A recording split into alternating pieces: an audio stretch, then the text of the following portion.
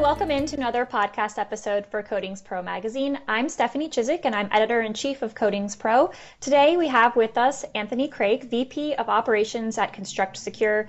His header on LinkedIn says, "Safety never takes a holiday," and I just wanted to share that because I think it's so great. So I'm looking forward to talking with him a bit more about safety in 2021 and beyond. So thanks so much for joining us today, Anthony. All right, thank you. Why don't you start by kind of giving our listeners a bit of your background? Sure. I actually do have a pretty unique background.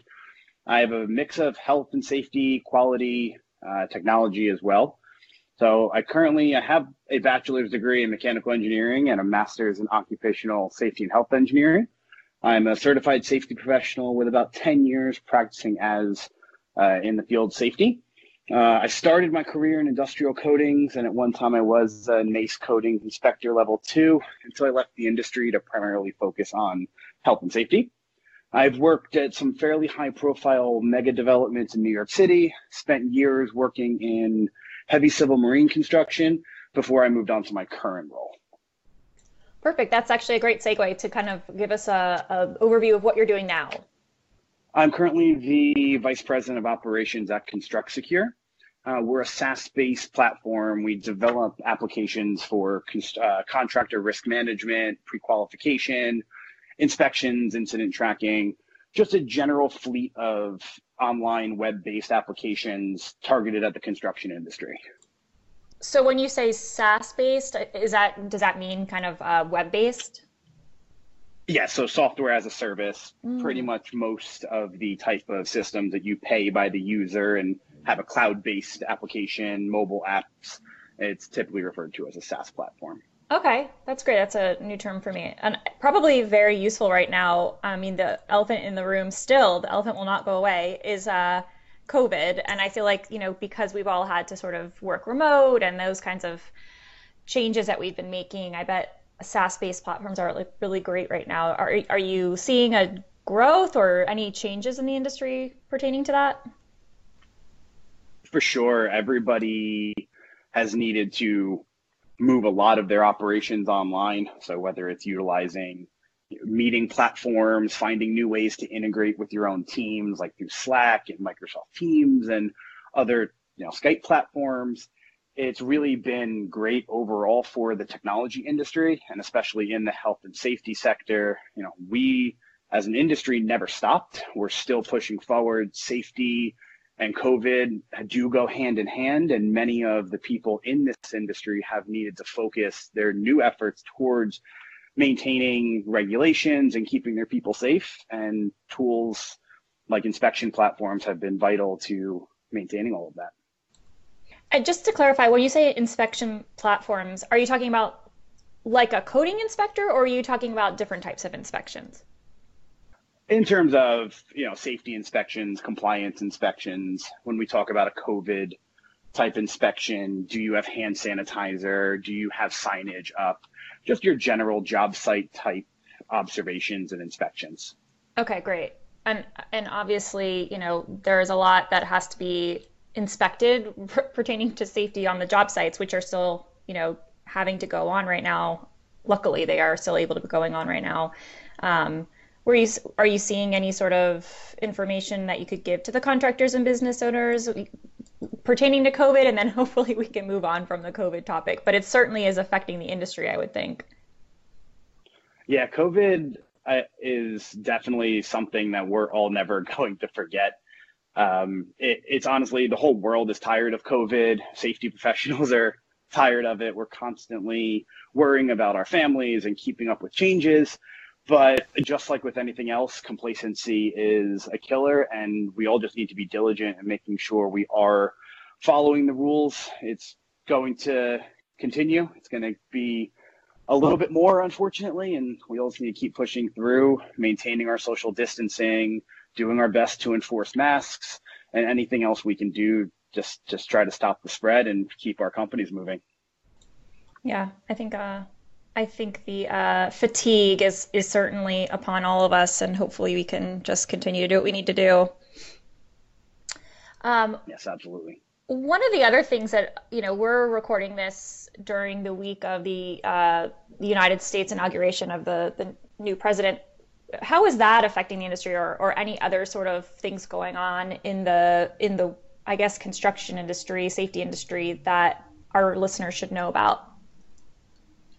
Yeah, overall, the biggest change, as you said, for the entire country right now is a transition from a Republican Trump administration into Democratic Biden administration. And history shows that in Democratic administrations, OSHA does have more power. They do more enforcement. The fines typically are higher.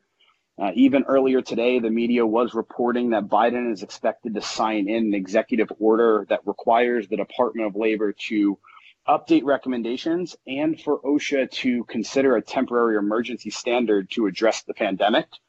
So companies may actually be mandated by the federal government to wear masks and do social distancing, place sanitizing stations and communication plans, all under the threat of having penalties if you don't.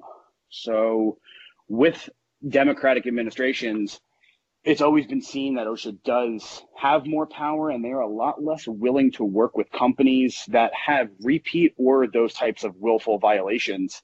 They've talked about having more enforcement officers, and generally with a Democratic administration, it's a lot more pro-worker, pro-union type policies, which in some situations will play against business owners in the event that they do have an OSHA inspection.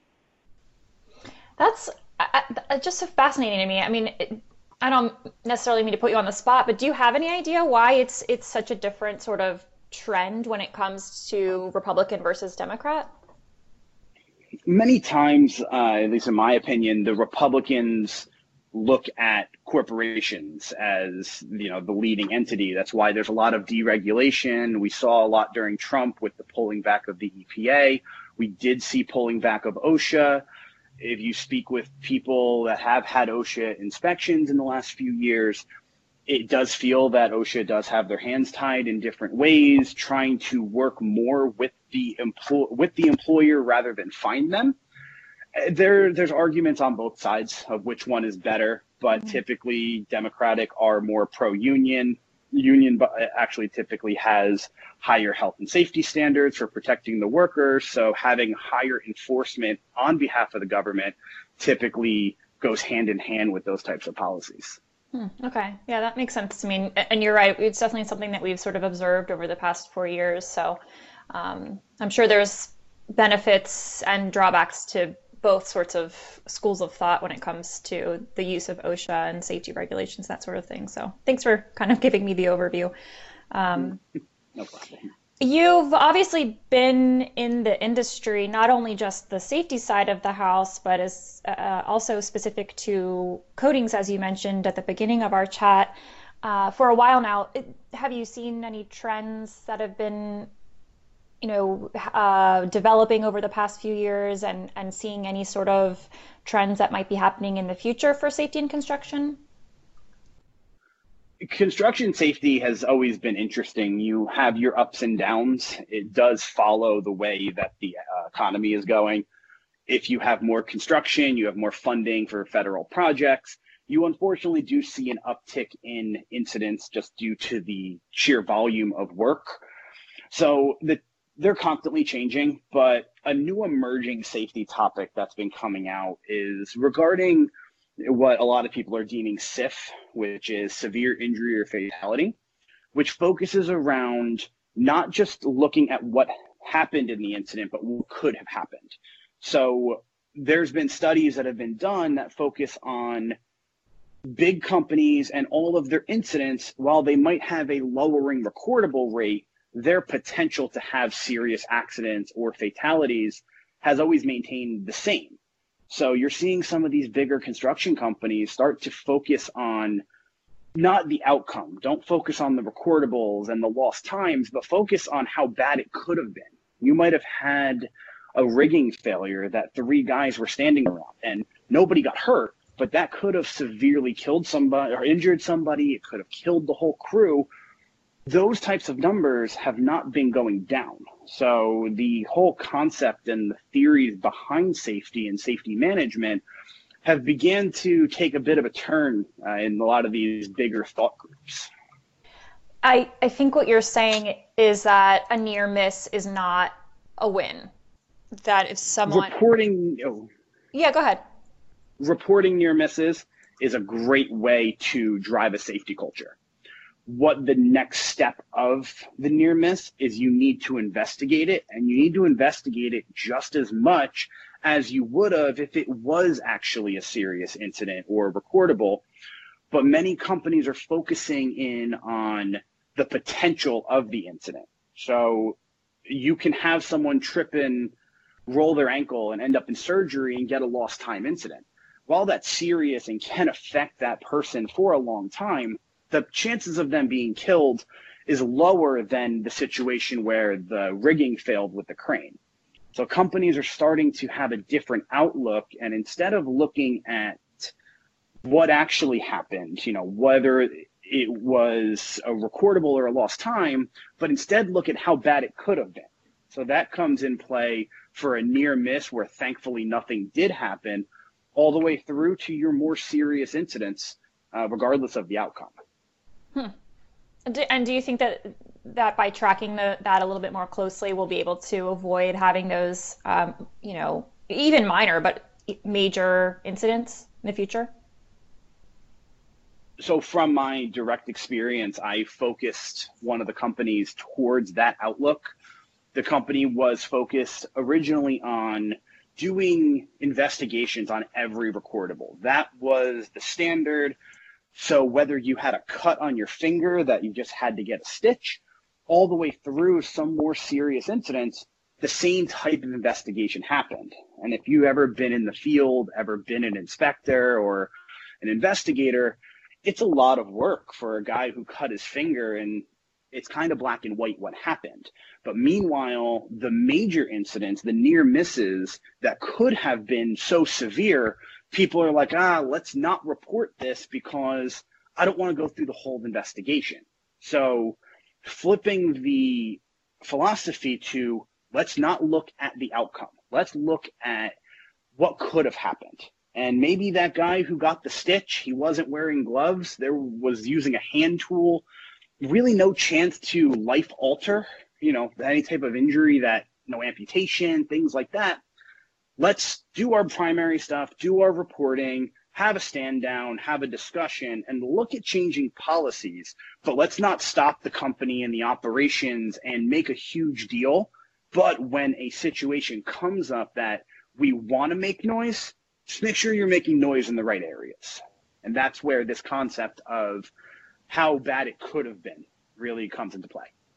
Yeah, I mean, that sounds like it really could make a huge impact. So, yeah, that's great. Thanks for sharing that. Do you any other sort of, I guess, trends for the future or tips that you'd want to share with our listeners? When it comes to safety, everything in the world is changing around technology. And this isn't a plug just because I do happen to work for a tech company. But one of the biggest changes that the overall industry is starting to see is the emergence of new types of technology, whether it's a wearable or incident tracking tools and, tracking for SIFs and items like that. It's so much cheaper now to start implementing these technologies that you're starting to see it more and more. I remember a few years ago when I attended one of the codings conferences, there was a company using a virtual reality setup to train craft workers on proper spray techniques. So VR is becoming a huge thing in the training world. So you're starting to see some of these companies that are providing mobile elevated work platforms utilizing VR headsets with hydraulically controlled man baskets that allow you to train an employee inside of a conference room on how to properly use aerial lifts. And it does fall inside of the ANSI requirements. It is a great training tool. And in the world that we're in, sometimes an employee is so desperate for a job, they'll say, I'm not afraid of heights. And then you put them in a basket and you have a situation where you have a guy who is deathly afraid of heights and he's 100 feet off the ground, and you're in a really tough situation. With these types of platforms, you can safely train your employees from the ground and really monitor them without putting anybody in harm's way. I mean, overall, the technology that's been coming out in the industry, I'm always tracking it because I am just always so interested at some of these advancements that people have made. Safety is really becoming the forefront of many companies, and businesses are looking at opportunities as safety tech is a very valuable market right now. Yep, and I think you've just hit, the tip of the iceberg when it comes to the opportunities that are probably developing out there. And I personally can speak to both of those different VR examples that you gave. So I went to the IUPAT headquarters here maybe last year or the year before, I guess maybe now, and got to do the scissor lift VR. And then the Coatings Pro actually used to have a spray foam booth, or I'm sorry, not spray foam, a spray booth where we could do the VR through that. So it's fascinating, and I could see that being a huge help when it comes to a safer way of training. So yeah, very interesting. Anything else before I have a quick rapid fire questions for you that I think I'd like to kick off, unless you've got anything else you wanted to mention before we kind of wrap things up? No, hit me with them. Okay, perfect. You don't have to take too much thought with these, but if you want to expand, please feel free to. So just trying out a new kind of segment, so to speak, of our podcast. So what is your biggest pet peeve? Oh, I have so many. You can't pick just one. My biggest pet peeve is not having processes. And the secondary to that is not having processes that don't get followed. I don't know which one is worse, but especially in safety, it is so crucial to have those processes in place, and just for efficiency and overall well-being of your employees and everything. Like, everything falls into a process, and I don't know which one's worse, not having it or not following it, but one of the two. That's great. Okay. Who do you consider to be your hero or mentor? I don't have an answer for that one. Let's skip that one. Okay. How about what place would you most like to get stuck for a week right now? Ooh, that's a good one. I would actually like to get stuck somewhere in like Vermont, where there's just a whole bunch of nothing and snow, and I can go and snowboard and have a fire and just get away from the city world. I live in a small city outside of Manhattan, and so many people, and just I want to be able to get away and get a little bit back of normalcy from before this whole pandemic. Mm-hmm. A little balance, maybe. Yeah. No, that sounds great. Yes. Okay, last one. What is your favorite TV show or movie or book, podcast, sport, whatever, entertainment that you're consuming right now? I've recently got into a lot of audibles. I was never a big reader, but I have started doing those a lot more, primarily around business and other random nonfiction type things. I'm admittedly a pretty big nerd when it comes to a lot of stuff, tech and just engineering fun things. So one thing I didn't have exposure to much in my undergrad was a lot of business techniques and psychology and how to work with people. So I've really been getting into a lot of audibles because I can use them on my drive to work. And if I get stuck in New York City traffic, it's not just listening to the same repeated radio station over and over. I know exactly what you mean. And that's actually perfect for your role. Obviously, you're into the technology role, so it makes complete sense to me that you like those as well. Awesome. All right, sweet. Well, maybe we'll have to have you back on, Anthony, so you can answer that other question about your mentor or hero, because I'm sure listeners will be dying to know. So thanks again for joining us. If people want to follow up with you with any questions or comments, how can they do that? The best way is to get me on LinkedIn. Another part of my millennial tech side is I love using LinkedIn, and I'm not a big social media person, but I'm always there. You can message me and connect with me, and I'll answer any questions that I can.